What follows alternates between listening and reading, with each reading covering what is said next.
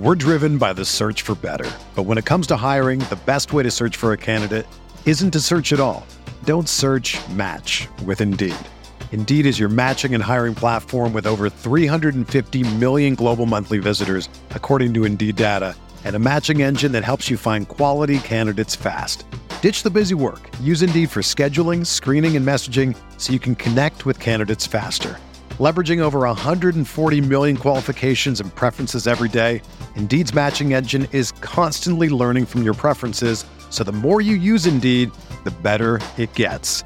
Join more than 3.5 million businesses worldwide that use Indeed to hire great talent fast. And listeners of this show will get a $75 sponsored job credit to get your jobs more visibility at Indeed.com/Blue Wire. Just go to Indeed.com/Blue Wire right now and support our show by saying that you heard about Indeed on this podcast. That's Indeed.com/Blue Wire. Terms and conditions apply. Need to hire? You need Indeed.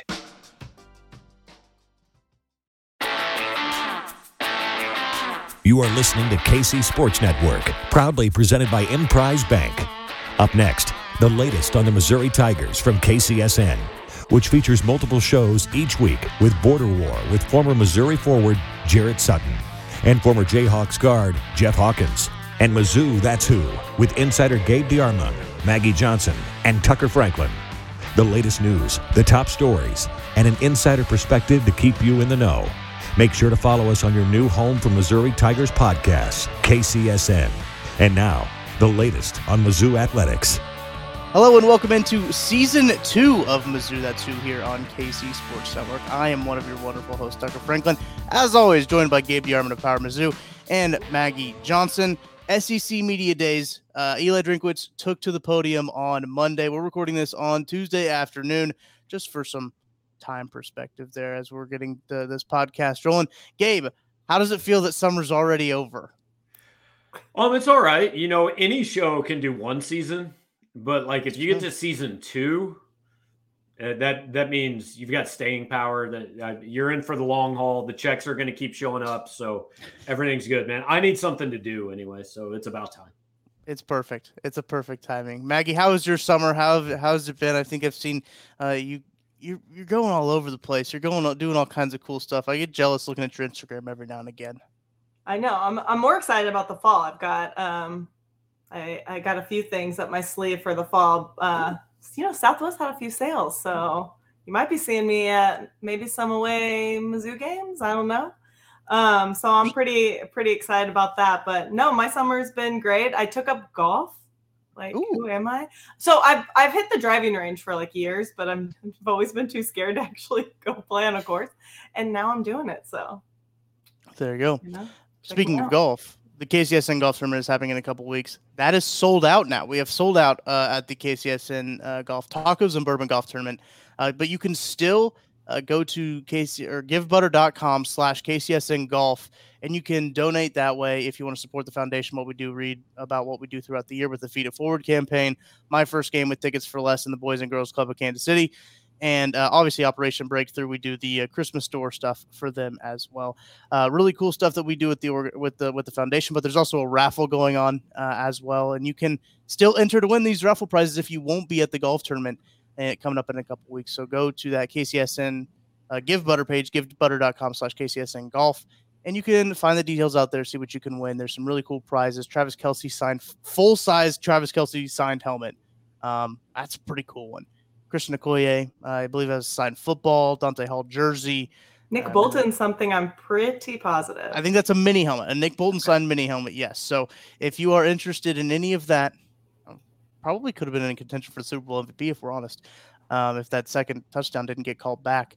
I think that, listen, there's some really good stuff in there for Mizzou fans doing. And I know during our raffle, too, that we had during the draft for the Power Mizzou Tress Baylor scholarship, we had a Nick Bolton signed jersey in terms of that, and a Drew Lock, I believe, signed mini helmet. So we gave away some really cool Mizzou stuff, too.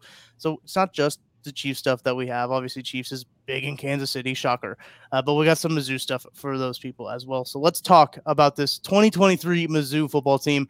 Eli Drinkwitz started off his presser at SEC Media Days in Nashville by basically saying, hey, we're turning the page. We're not talking about anything from last year. We're focused on this year. Obviously what a coach is supposed to say. But I thought I want to get your main takeaways and thoughts, Gabe, from what Drinkwitz had to say at the podium on Monday. Well, it was interesting. I talked to him earlier this summer, and, after the whole kind of fiasco at SEC spring meetings, like he had kind of said, I'm going to watch myself at these things. Like, I'm not trying to get in trouble, and like Eli fully admits his mouth can get him in trouble sometimes. Sometimes he says some things that get out there a little bit, right? He's like, I'm going to be buttoned up. And he was. I mean, I watched him on Feinbaum, and Feinbaum was like, this is super boring. Who are you? Like, let's have the fun stuff, right? But I think he understands that that wears a little thin when you're not winning. Right. Like Steve Spurrier earned the right to be Steve Spurrier because he won so many games. And I have full confidence if Eli goes out and wins 8 or 9 games, he will be the same guy. He will let us all know that none of us thought his team could do it and all that. And he will continue to provide us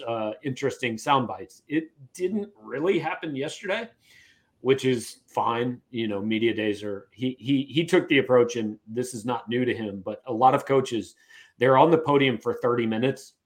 And so it's like a competition to see who can have the longest opening statement so that they can answer the fewest questions. Right. Eli basically listed off his whole roster to a room full of reporters who don't care about it at all, because all the Mizzou media that was there had already talked to him and his players in a separate room. So this is just like people that cover other teams in the SEC at large waiting to ask Eli questions. And he's listing off all these players, and they're all sitting there, I guarantee, going, dude, I'm never going to write about any of these guys. What am I doing here? Yeah. Maggie, do you have any big thoughts from Drink's presser? I mean, I liked that he was kind of on the, telling people close just isn't going to cut it. Because, I mean, I'll sit here and, I'll complain about how we lost 4 games by less than a possession. I mean, I can sit here and think about it all day, and I'll sit here and complain about the Kentucky game, and I'll sit here and complain about the Georgia game, and I can do it till the cows come home. And I'll probably think about it later on, and I'll probably think about it tomorrow, but it's not going to do anything. The only thing that we need to focus on is, moving forward and trying to be better this year. And, we've talked about, is Drink on the hot seat or is Drink not on the hot seat? I mean, I don't know the answer to that question. I know I read Power Mizzou, and I don't know Gabe's opinion on it. They don't know the answer to that question either. Yeah, nobody really knows the answer. I don't know even if the AD knows the answer to the question. But the only thing I feel like anybody can really focus on is, hoping that we can believe what Drink's saying and that we're better. I think we should be better. I think our schedule's really hard. I think it's really, really hard, but you don't think it's that hard, game? I mean, caveat here. You're in the SEC. This is what you signed. It's always hard. For sure. Yeah, it's always hard. But I mean, obviously we're playing K-State, who some people are looking at the K-State game as, K-State fans. It's big. I think K-State's going to be tough. I don't think K-State's any better than they were last year. I think K-State is probably not as good as they were last year. I think their fans think that they're better this year. I don't think that they are. I think that game's winnable for sure. I think it's better chance that we win it not in a monsoon. I think that kind of benefited them a little bit with the high-powered running game. But I think that game is winnable. So I think for it to be a successful season, I think if we can win 8 games, I'd probably be happy moving forward. But I do think that Kansas State game is incredibly interesting because Mizzou didn't face Will Howard last year. They had Adrian Martinez in that, and you mentioned the running game was very prevalent. They lose a lot on the defensive side of the ball. Kansas State does. Missouri retained basically everybody on the defensive side of the ball, and it's going to be the offense that's a question for both teams, and how they replace Deuce Vaughn, how they replace that running attack. Will Howard step up? The wide receiver room's a little bit of a question, and it's going to be a really close game. And Gabe, is kind of as you alluded, that's like a turning point game. I think if you're already looking, I mean, we're in July, right? If you're looking at a game you want to circle to be at for Field, I mean, it's going to be that one. that's the one that's going to be a big turning point for the season, I think. Well, I was just talking to a friend of mine this morning, and he supports another team or follows another team in Kansas. I won't mention him because I guess I'm not really allowed to talk to people that follow. I don't know how that works, but anyway, he said, I hope Mizzou beats K-State, and I said, so do I, because if they don't, this fan base checks out. Like they just, that's the day. If Missouri loses that game, especially if they lose it in anything approaching the fashion of last year, it is a countdown to when do we get to see a Dennis Gates team play again. Like, I know how these things work. That's how it's, and it's not really fair, but also if you lose that game, I've got a pretty tough time getting to 8. I mean, it's possible, but it basically means you win. It means you sweep Arkansas, Kentucky, Florida, and South Carolina. And I don't know, man, that's not an easy thing to just go win all 4 of those games. So it's a huge game. It's become what I would refer to as a mute conversation rivalry. Mizzou and K-State fans on Twitter are awful, and I hate it. And I don't tag me in it. I don't want to read any of it. I mute you as soon as it goes down that road. So it's fairly annoying. But like, look, it's good that there's somewhat of a rivalry there, and with Gates and Tang being hired at the same time, it can spill over to basketball and all that. They don't have another contract after this, right? Like, they only had the home and home. Not to my knowledge, yeah. Okay.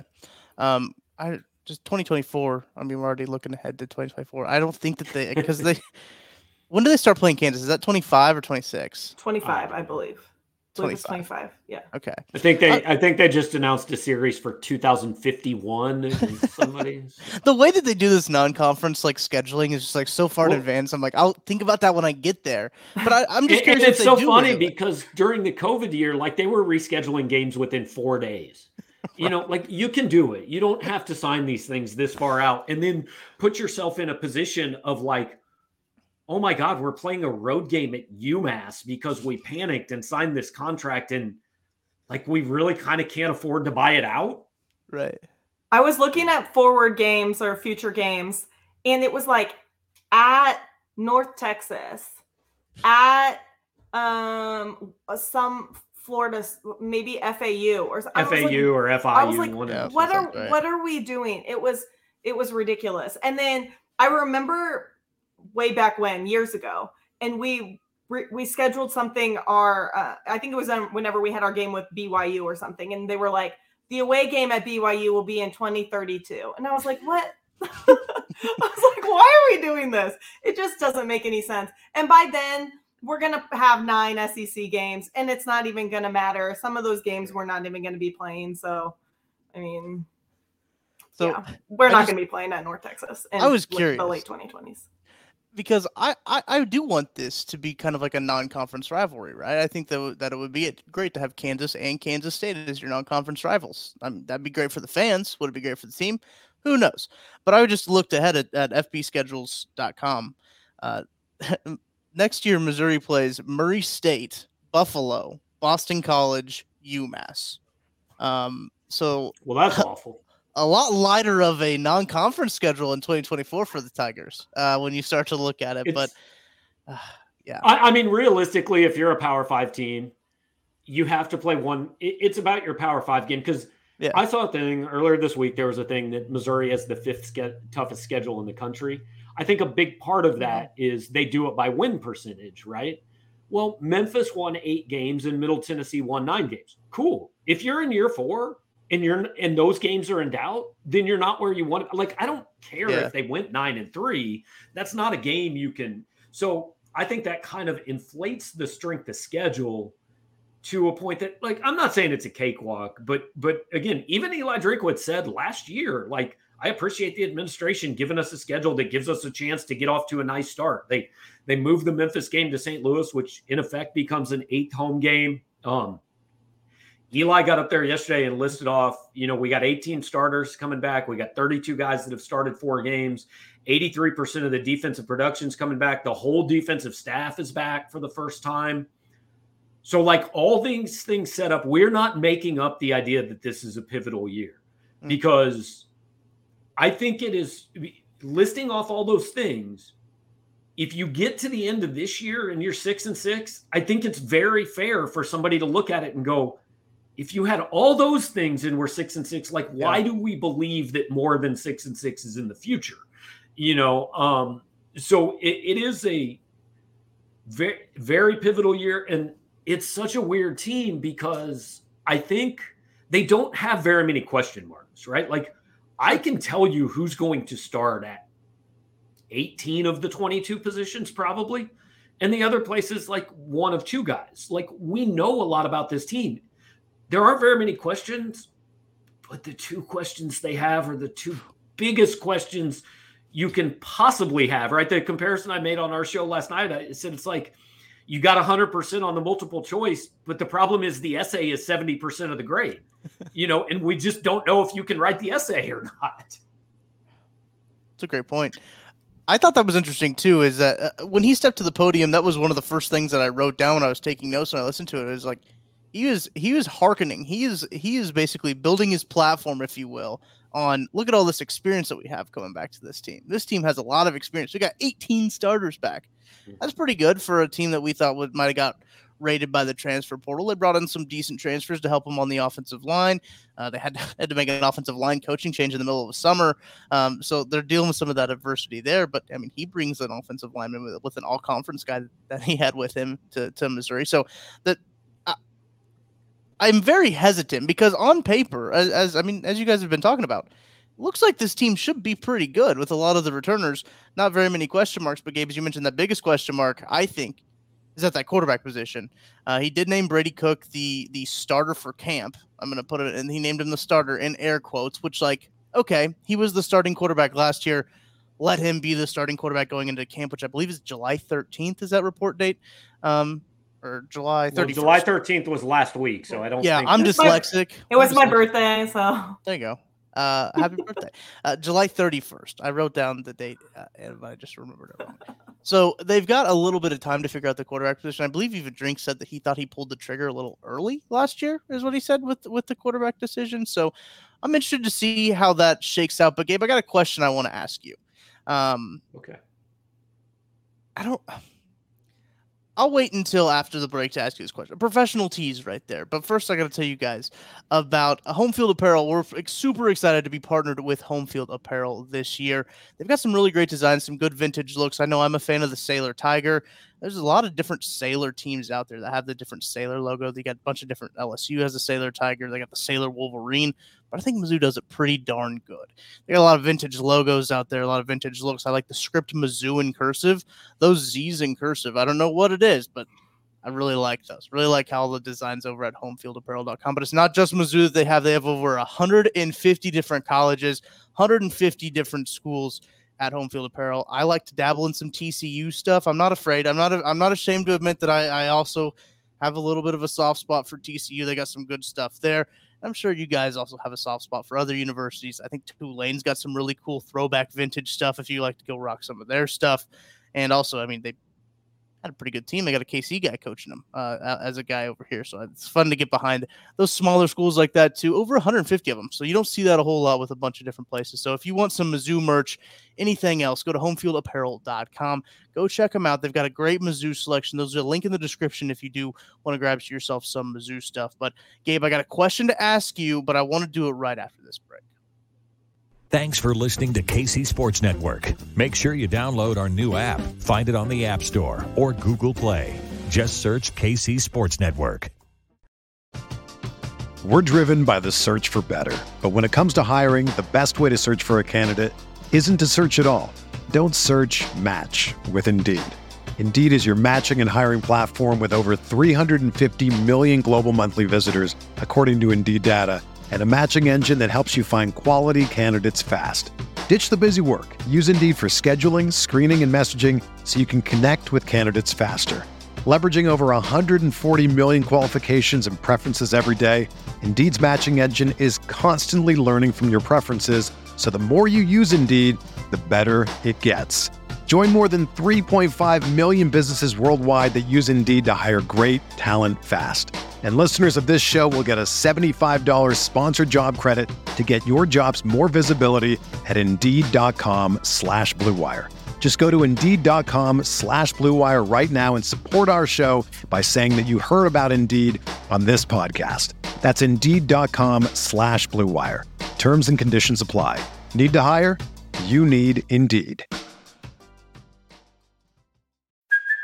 Hey, it's Kaylee Cuoco for Priceline. Ready to go to your happy place for a happy price? Well, why didn't you say so? Just download the Priceline app right now and save up to 60% on hotels. So whether it's Cousin Kevin's Kazoo Concert in Kansas City, go Kevin, or Becky's Bachelorette Bash in Bermuda, you never have to miss a trip ever again. So download the Priceline app today. Your savings are waiting. Go to your happy place for a happy price. Go to your happy price, Priceline. Entertain, educate, inform. KC Sports Network. Welcome back into Mizzou. That's who here on KC Sports Network. Gabe, thinking about the quarterback position, I'm curious to get your thoughts. If Brady Cook wins the starting position, does that say more about Brady Cook or does it say more about Jake Garcia and Sam Horn? Well, I'm kind of upset that you asked me that because that's what I've asked people because I don't know the answer. Look, it's the backup is always the most popular guy for a very simple reason. We have not seen him fail, right? I mean, there are very few starting quarterbacks in the history of football that you can say, I've never seen him fail. I would say there are zero. So I was going to say there's one, but then I remembered the AFC title game 2 years ago. So I've seen him fail. There you go. But the point is, like, Sam Horn is, and really Jake Garcia too, is all this untapped potential. All we know is, hey, he was the top 10 quarterback in the country, and we hear these really good things, and it was so cool when we got him as a recruit that you just assume the best about him, right? Right. The only thing that matters is that Eli Drinkwitz picks the guy who is best and that guy is good enough. I think there are two things. First of all, I feel a little bit bad for Brady Cook 100%. Because clearly this fan base is going to root for him to not win this job. Yeah. They absolutely are. I mean, you all summer, well, we know if Brady Cook's the starter, we can't win more than 6. I mean, no, you don't know that. It's the only position on the field where we keep track of record. And I always go back to, look, this is going to be my 21st season. If you include college, this is my 23rd season I've covered Missouri football. Statistically, outside of injury, Matty Mock is the worst starting quarterback they've had. He is revered because he went to 1.5 SEC title games, right? I mean, now Michael Sam, Coney Ely, Shane Ray, Henry Josie, a lot of guys had a lot to do with that. But it's on Matty's resume because he's the quarterback. So Brady's in a tough spot. And look, he really is. He's a really good kid. He does not shy from the criticism and the spotlight. He attacks it head on every day. And if he wins this job, like, I think the fan base should go, well, cool, he's our best guy. Let's see what it is. Now, the other thing is, Eli knows how big this season is. If we get to the third quarter of the Kansas State game and they're down 17-7 and whoever the starter is has thrown 2 interceptions, I think he will make the move that he hasn't made in the past, whether that's benching Brady Cook for Sam Horn or benching Sam Horn for Jake Garcia, whatever it may be. Like, I don't think he's going to sit there and just watch one quarterback go 6-6 this year. That doesn't mean they won't end up 6-6, but right. I don't think you'll just see him trot the same guy out there and average 22 points a game and accept 6-6. Like, the first game is August 31st. If sometime before that day, Eli Drinkwitz has said, this guy is my starting quarterback for the season, I will be surprised. That said, I think Brady starts against South Dakota. I'll be surprised if he doesn't. Maggie, your thoughts? I think Brady didn't look great in the bowl game. Obviously, we know that he was injured now. Like, looking back, he was injured all year. Right. Yeah, he was injured like that all was year. The second quarter against K-State. Yeah. Right. And we didn't fully know that. I think some people, you could kind of tell that he was a little, soft on it, but, we didn't fully know the extent that he needed surgery and all of this stuff. So he didn't look great in that game. But we look back on these games that we lost, okay? Especially these games like the Kentucky game, like the Auburn game. Those weren't Brady's fault that we lost those games. I mean, I wouldn't say entirely. Not entirely. No, definitely. It's never entirely. We did not lose that Auburn. We did not. I would not blame that Auburn game on Brady Cook. I mean, you could score sometime in the first 2.5 quarters. We could absolutely score more in that game. But when it came down to it, we could have won that game. Right. Sure. When it came down to it, we could have won that Kentucky game. I mean, there were things that could have been done regardless to still get the W in the box score. So it's like we could have still won those games even without that. So you can't put the entire thing on Brady Cook. Now, I completely agree with you. I don't think that with everything that's on the line, that Drink is going to go out there and put the quarterback on the field that he does not think is the best quarterback in the quarterback room. It does not make sense. So somebody on Twitter who thinks that he's going to do that, sandbagging, sit back and think about it, because it doesn't make any sense. Well, let me ask you guys a question. If you made $6 million a year, would you like to continue making $6 million a year or not? Of course. Of course. There you go. Right, because you're not going to go anywhere else that you're going to make more. If you get fired from Mizzou, you're not going to go anywhere else where you're not going to get a better job. Like, look at I don't even know who was at Barry Odom's at UNLV right now. There we go. We can argue about the quality of that job. Yeah, Jim McElwain's at some directional Michigan school. Yeah. Or a lot of them go down and Muschamp. Mm-hmm. Oh yeah. Like, you're not going to, if you get fired from your from where you're at, you're not going to likely get a better job. I do think, talking about the quarterback, I do think it is obviously Brady Cook's job to lose. And I think that they're gonna give him every opportunity to win that job, as they should. I do think it's interesting. He is coming off of, the surgery, the injury, the rehab, and everything like that. I'm really interested to see this quarterback battle between, Sam Horn, who Drinkwitz had a lot of positive things to say about him. I thought was really interesting. He talked about him pitching, adding to his confidence, which does make sense. So it's like, oh, I can go out here and do this. And he pitched well in the games that he did. I know he was dealing with a little bit of an injury there on the baseball side of things, but getting that confidence is important, and just that adjustment is important as well, just to the college life. I think he talked about too with his diet, with dealing with diabetes and everything like that, getting that into check. And Jake Garcia is kind of that unknown, right? Because he got beat out in Miami by TVD, and now he comes over here, a highly touted prospect coming out of high school. There's a lot of unknowns, relatively interesting things to see shake out in that quarterback room. And I do think they got 3 pretty solid quarterbacks too, that if one of them goes down, I think that they're not going to be hurt by one of them going in and playing. And at some point, you either trust your coach or you don't. Either you trust him to pick the right guy or you don't. If you don't, then you got the wrong coach.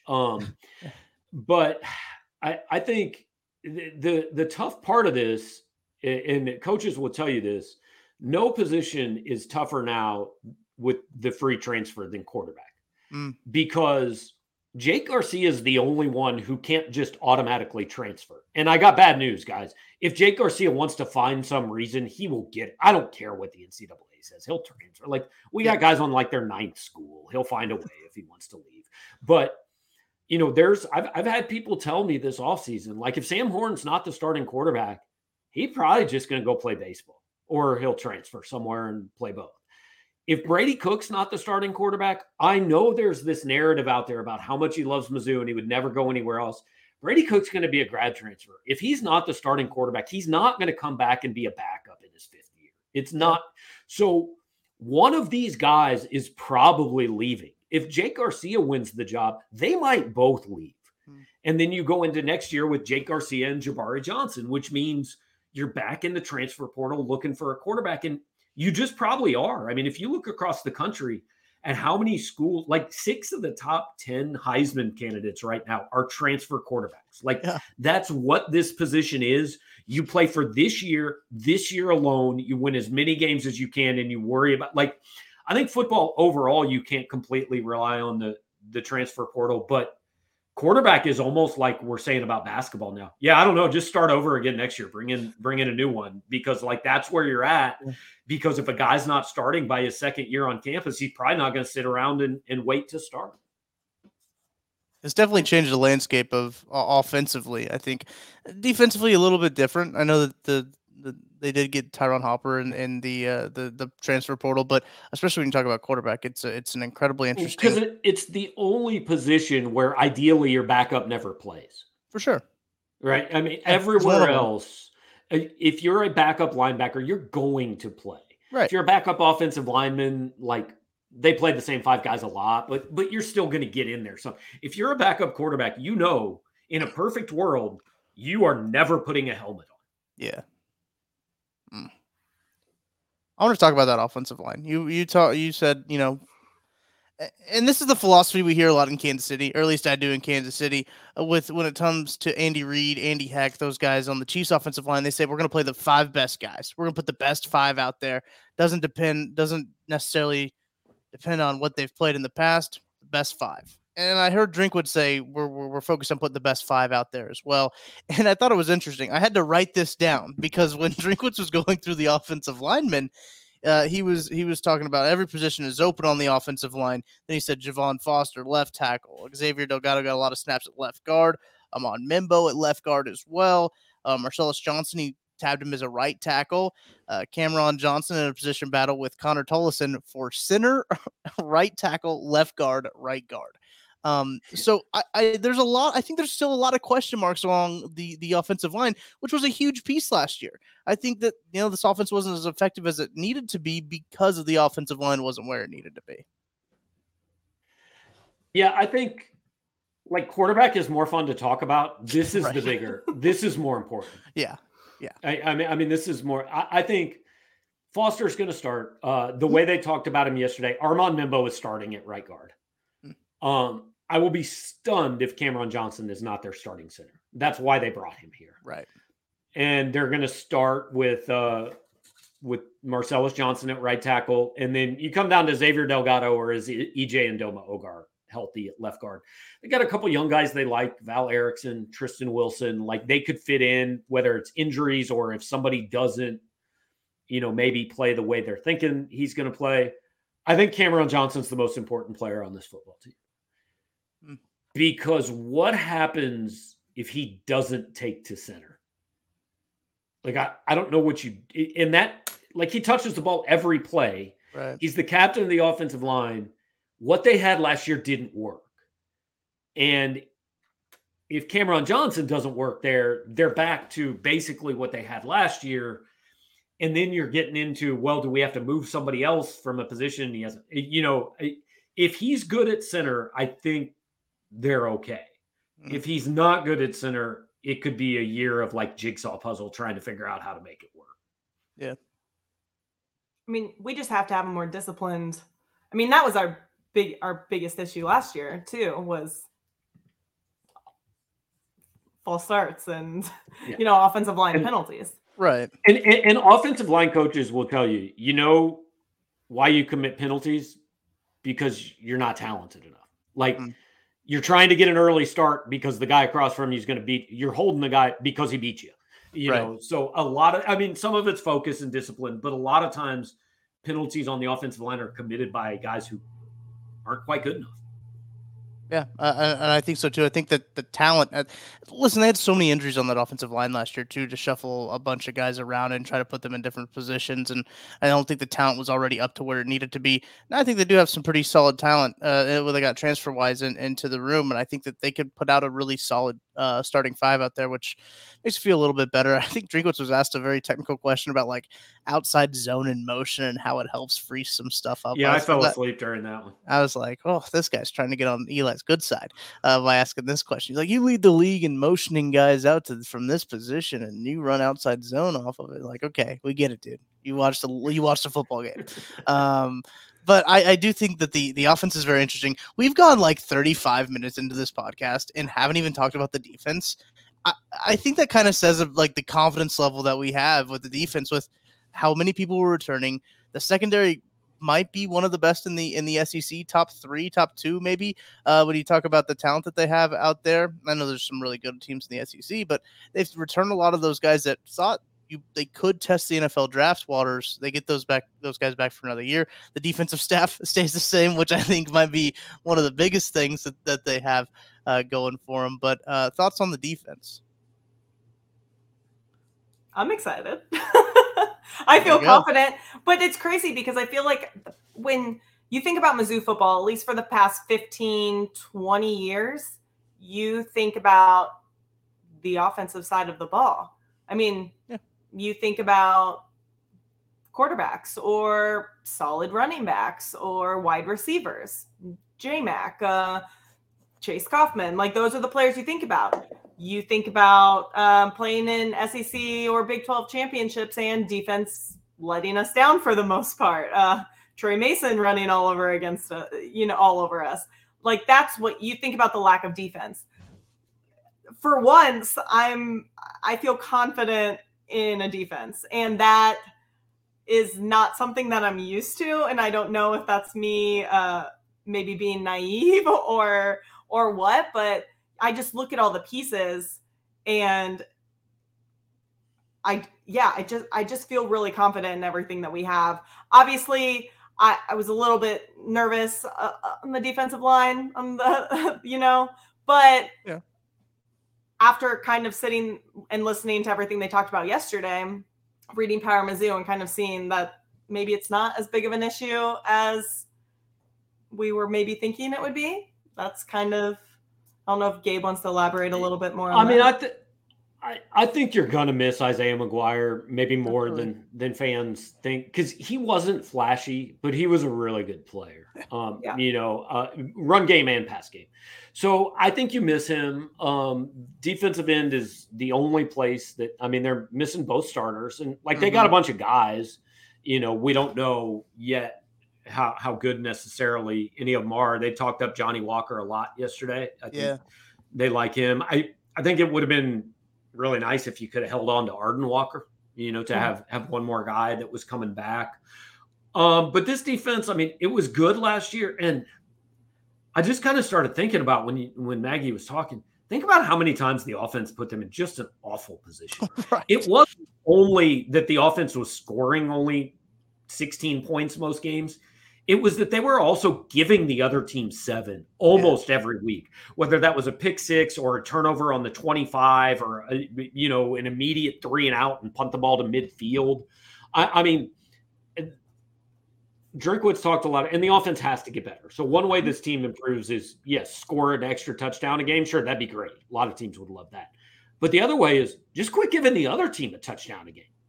Maybe you don't actually have to be any better. Just stop being bad in that specific way. Yeah, spend more time on the field. The offense can spend a little bit more time on the field. 100%. Run the ball 3 times and punt. Throw a screen pass to Luther and see if he can break some tackles. But just don't give the ball to the other team so often. Right. Ball control. You just want possessions. You want to limit their possessions. That's obviously when you think about football, when you boil it down to a very simplistic thing, it's about how many times you get the ball and what you do with that ball, right? And I remember it was the Vandy game because, everybody focuses on the ones that they lost and easily could have won. By the way, the Kentucky game's a win now. The SEC changed that rule, so right. Go ahead retroactively. Tennessee had to forfeit games a couple years ago. Drink is now 2 games over 500 instead of 2 games under 500. But no, I was thinking about the Vandy game, and they had this 3-point lead fairly late in the game, had the ball in Vandy territory, and you're going, okay, literally the only thing they can't do is turn it over, right? Mm-hmm. Very next play, fumble. Vandy has the ball. And you're going, it's not just that they weren't good. It's almost like if you start before a drive and go, what is the worst possible thing that could happen here? They managed to do that thing. It wasn't just not being good. It was so far beyond that. So just that would help the defense out even, I think. Right. And there's still some there's a lot, I think, on the defensive side of the ball that I feel a little bit more comfortable about when it comes to those, just the personnel that they have out there. They talked about moving Darius Robinson from like inside to outside, which I think might be good for him as like a prospect to show that versatility. That gives me Chris Jones vibes, though. And it can. And it could be a good thing, and it also could be a really bad thing. Chris Jones did make some really good plays. Now, I'm not comparing Darius. But it made you. The point is, it made the overall line worse because you were taking a guy who was one of the best at the position he played and put him at a position where he was just kind of league average. So I would rather have dominant Darius Robinson inside than average Darius Robinson outside, because I think you can find average outside. But I'll tell you, the guy I don't think gets enough credit on this defense is Christian Williams. I think he was Missouri's second best defensive player last year. Maybe third. Hopper was really good. I was doing the math in my head. I don't know if Hopper was really good. Yeah. And it's good that he's back. Good that Hopper's back. I think that's going to really help out the defense. I should have done this math before we started the podcast, but it just came into my head. Out of the 18 starters, how many of them come back on the defensive side of the ball? I mean, they have 8, but Dalen Carnell, I thought he was better than Martez Manuel last year. So it's 8 plus Carnell. And starters on the defensive side of the ball is hard because you cannot start and then play. Depending on a formation. Yeah. Right. You can play so much more than the actual starter does if that is. All right. There's a couple more points I want to get to on the offensive side of the ball. I thought we should talk about defense first, but before we get to that, we got to take another break. We're going to take our last break, and then we'll be right back to wrap up the show. Thanks for listening to KC Sports Network. Make sure you download our new app. Find it on the App Store or Google Play. Just search KC Sports Network. Entertain, educate, inform. KC Sports Network. All right, welcome back into Mizzou. That's who here on KC Sports Network. I want to ask you guys about Luther Burden. They talked about Eli Drinkwitz talked about moving him inside to the slot because Dominic Levitt's departure. How much do you think that will help him being a slot player versus playing on the outside? How much do you think that kind of helps his development with this offense? I mean, I think a lot because he is a slot player. I mean, that's where he should have played. He just couldn't last year because you couldn't move Dom what he was doing. But so I think this is a 2-part thing. Do you guys think that how do you think Burden's numbers compare to what Lovett did last year? Like what he puts, Lovett was something like 56 for 850 and 3 touchdowns. Do we think same, better, or worse? I don't think his yards are as high, but I think his touchdowns are higher. Agreed. Because I think he'll get, I think so too. I think he'll get more touches. I could see Luther not having the numbers that Lovett had, but the receiving core as a whole, like the 2, 3, and 4 guys having better numbers enough that it's a much better receiving core. Because their second leading receiver last year was Barrett Bannister. I think he ended up with like 500 yards. Luther was third at 375. Like, I think they'll have 3 guys go over 500 this year. I don't know which 3 for sure, but I think they'll have at least 3 guys with 500 yards, but they may not have one with 1,000. Drink did seem pretty confident in that wide receiver room. He likes the depth that they have and thinks that kind of depth as a whole is a little bit better than it was even last year. I know they do lose Dom, which is a huge hit, and there's no really replacing what he did for the offense, but having guys that can come in, I think Theo Weiss is a good transfer that can come in there and play on the outside, who is an outside receiver. To have guys playing in their actual positions might be a big enough change that you can really see something on this offense. I know that they think Josh Manning has a chance to play. Yep. Speaking of K-State, what the newsy thing, the only real newsy thing yesterday was that Chance Looper is not playing football. He is on.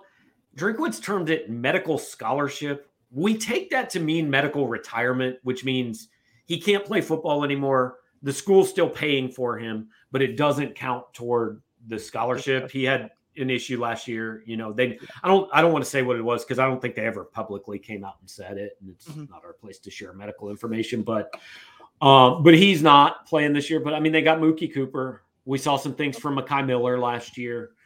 So I think they got enough guys at receiver. Again, it just comes back to, can they protect long enough and have a quarterback who can throw it accurately enough for the wide receivers? Because look, we saw it last year, and I make Chiefs references because it's the only other football team I really watched that closely, right? Yeah.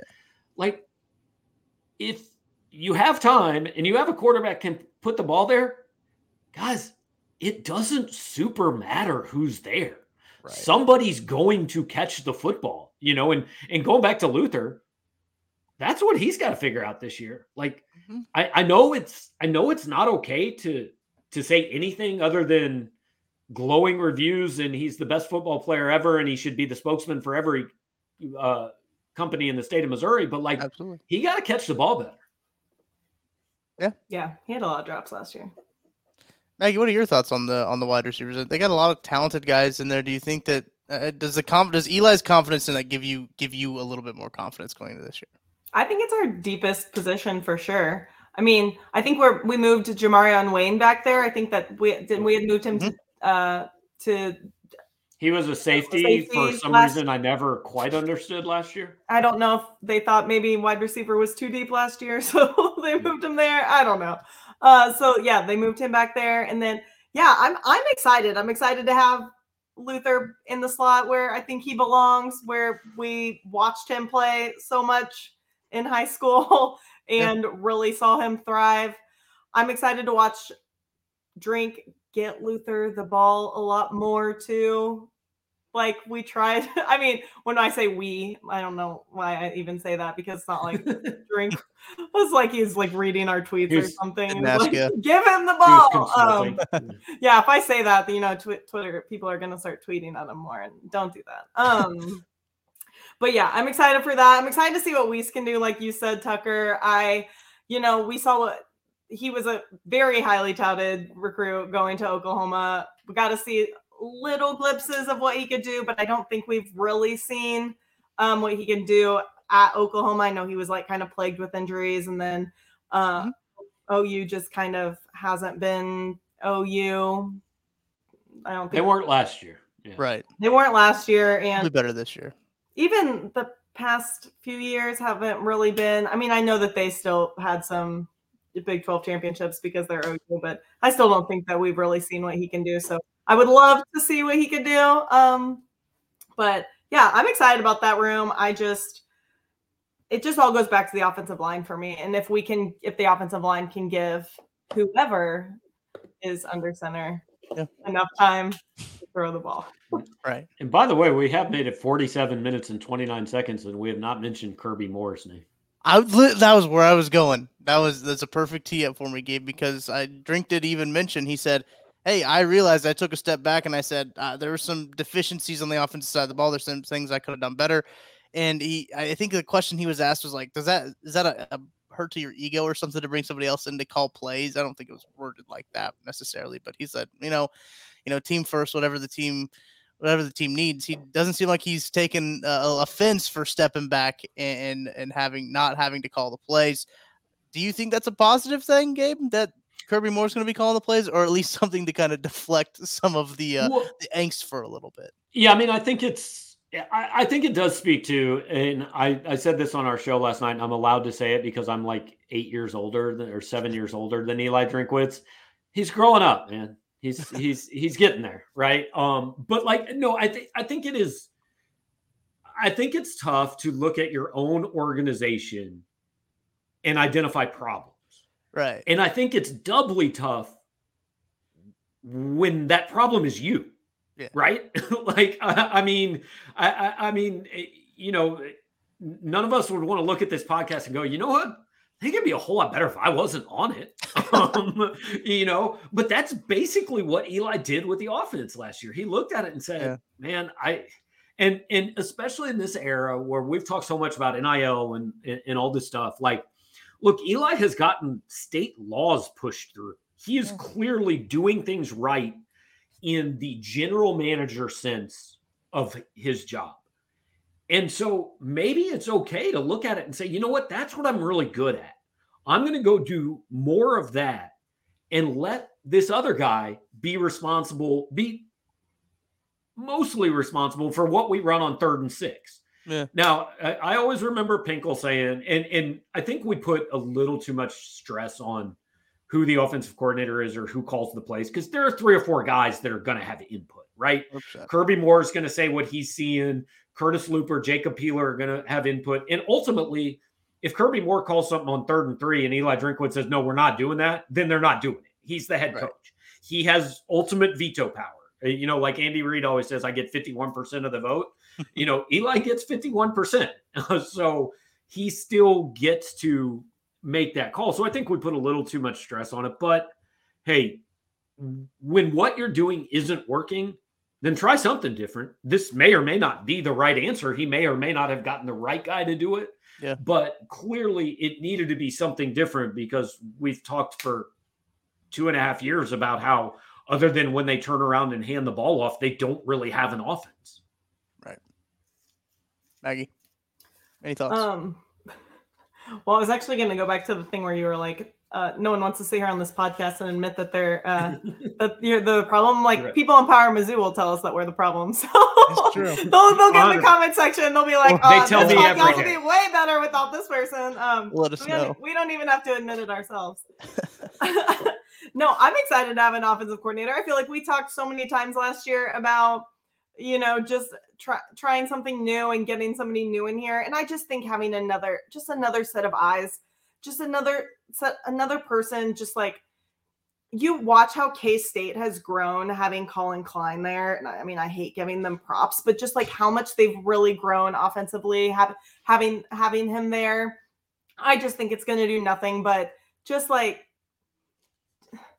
help us grow. Like, even if he's not the person long-term, for maybe we only win 6 games, or maybe we win 7, or maybe, I don't know. Hopefully we don't win 5. God forbid we win 5. Ooh. But if we grow, if we're doing things other than going out there on 4th down and trying to make them jump off sides every single time, or, you know, or just. Well, they Tyler Macon transferred. They can't run that play this year. That just triggered me. No, what? Isn't Tyler Macon? It didn't, though. Didn't he come back? Different. Yeah, he's playing baseball now. Didn't he? He's like, That's so sick. It's a different Tyler Macon. Oh, okay. Why was So there is a Tyler Macon who transferred, who was signed to play baseball at Memphis and is now playing baseball at Mizzou. Oh my gosh, why was that so confusing to me? Okay, well, same name. Don't listen to me then, anybody. No, other Tyler Macon is at Alcorn State running their 4th down fake pass. Oh, okay. Oh, that's that right. I completely I blocked that out of my memory, Maggie, until you just brought that up of how infuriating that was, that you knew exactly what they were going to do. I completely just like skimmed it whenever I was like reading it on Twitter, and I was like, that's what? weird. But then I was like, he went to Memphis? I don't know. Off season, I just try not to even pay attention, because I'm like, I'll just pay attention to the people that show up to camp in August. That's literally all I care about, are the people that are on our roster in August. I don't even, you know what I mean? I just don't. Do you think there was a time last year where Drinkwitz was like, all right, Tyler, we're going to go run the fake 4th down. And Macon was like, yo, I'm snapping this ball. I'm not going to do this fake thing. Or where he's just like, if we don't get it, I would have been like, if we're not going to snap it, I'm not going to go out there. Yeah. You just play without a cord. I'm not going to go do that. I will not be your patsy for this play again. Didn't they try to do it one time, then fumbled it? They tried to do like the fake reverse. It was probably like the Auburn game or something like that. Just one of those Murphy's Law games.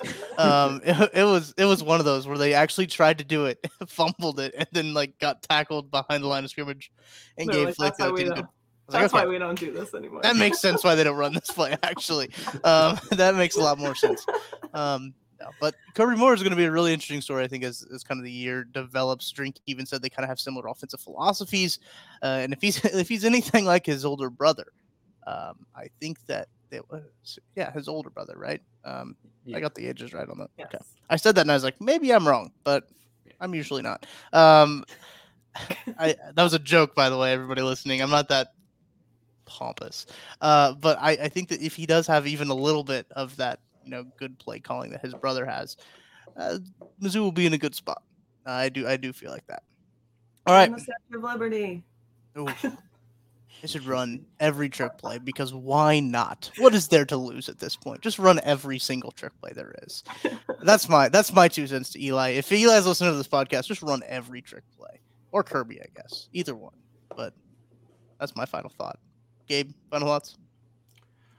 I'm glad we're closer to talking about things that are actually going to happen, but media days is always weird because really, what did we talk about so much? K-State and beyond that, we're still nearly 2 months away from finding anything out about this football team, right. Which is it really kind of drives home the point that we literally spend 12 months a year talking about what amounts to 9 days. Yeah. Because Middle Tennessee doesn't count and South Dakota doesn't count and Memphis and Vandy combined to count for 1. But we've made this whole industry out of talking about 9 days a year, which is pretty interesting. And they're almost here, still a little bit away. Almost here, indeed. Maggie, final thoughts? No, I was so busy watching. I thought that was digital. That sign was I thought it was digital. And I was like, how did you do that? And then I realized that there was a hand. If you're not watching, well, I guess this is all audio now. But yeah, that was funny. That was okay. No, I'm excited to get back into it too. I need to I need some fall. Fall's my favorite season. Football is my favorite season. So I'm ready to, I'm a season ticket holder. First time season ticket holder. So highly recommend everybody listening to also become one. There's a lot of very affordable options out there for you. So now I guess this year they added something. I'm going to do a little plug. If you sit up, I'm not sitting up in this section, but if you sit up in the 300s or something, you get unlimited hot dogs and popcorn and sodas with your tickets. On. It's I'm just gonna tell you. If they're the same unlimited hot dogs you can get in the press box, y'all best eat before you get to the game. Hey, Gabe! I'm trying to sell tickets here. Come on, man. I'm just saying, put a Cliff Bar in your pocket or something just in case. Smuggle it in. Mizzou was one of only 4 teams that had double-digit increase in their double-digit percentage increase in their fan attendance last year. So I'm just trying to sell tickets. You can buy wrestling. And buy your Mizzou to the Lou tickets. Just buy your Mizzou to the Lou tickets. Oh yeah. I'm trying to decide which one I'm going to go to because the Kansas State game is a pretty big one, and I kind of want to be at Faurot Field for that. And I don't know if I can go to Faurot Field, or I don't know if I can go to the Kansas State game and then the Memphis game. So I'm trying to decide which one I should go to. I'm probably going to go to the K-State game, but it's just some thoughts I've had. I do like to go to an away game, and I guess it's technically an away game being in Memphis, and there's a visiting team on the scoreboard, correct? Or are they the home team? No, I assume so. Mizzou is the away game. Mizzou is the away team. Okay, so they are the visiting team on the scoreboard. Okay, so it's technically an away game, but lots of good options. I was even looking at tickets today. Maggie, is funny you say that because you can get Mizzou season tickets wrestling for $40. I was like, it's a bargain. I'm gonna go. Tiger style, baby. It's gonna turn into a Mizzou wrestling podcast before you know it. If things go off the rails. But no, we appreciate you listening to this week's episode of Mizzou That's Who here on KC Sports Network. Let us know what you think. Leave us a 5-star rating and review, and be a friend. Tell a friend, as Pat McAfee says, about the Mizzou That's Who podcast. We'll be back again soon with another episode. I'm Tucker Franklin for Gabe DeArmond and Maggie Johnson. I'll talk to you guys later. Thank you for listening to KC Sports Network. We appreciate your support. Don't forget to hit that follow button and leave us a review if you like what you heard. You can find all 6 of our channels covering the Chiefs, Royals, Sporting KC, and the KC Current, plus KU, K-State, or Mizzou by searching KCSN wherever you listen to podcasts. We're also on YouTube. Entertain, educate, inform. KC Sports Network.